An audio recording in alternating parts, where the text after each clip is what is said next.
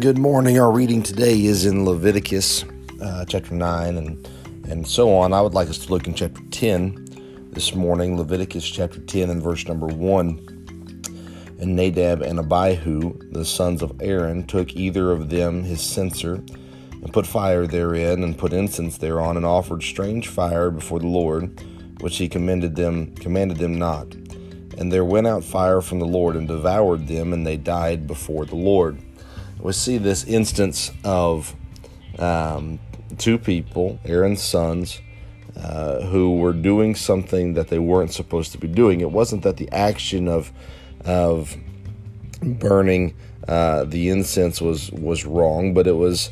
It doesn't specifically tell us here, just as a strange fire. It could have been at the time that was not appointed. It could have been at the wrong time. It could have been in different ways, and they were commanded specifically on how and when to do these things.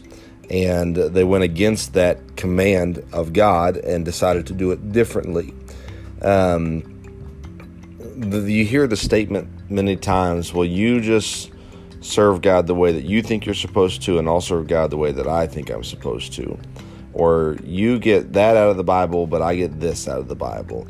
You know, there are ways that we can learn multiple items from Scripture and from the same Scripture. But there are so many things that God has commanded us to do and commanded us not to do. And yet people today are constantly making excuses for going against those commandments. And God takes His commandments very seriously.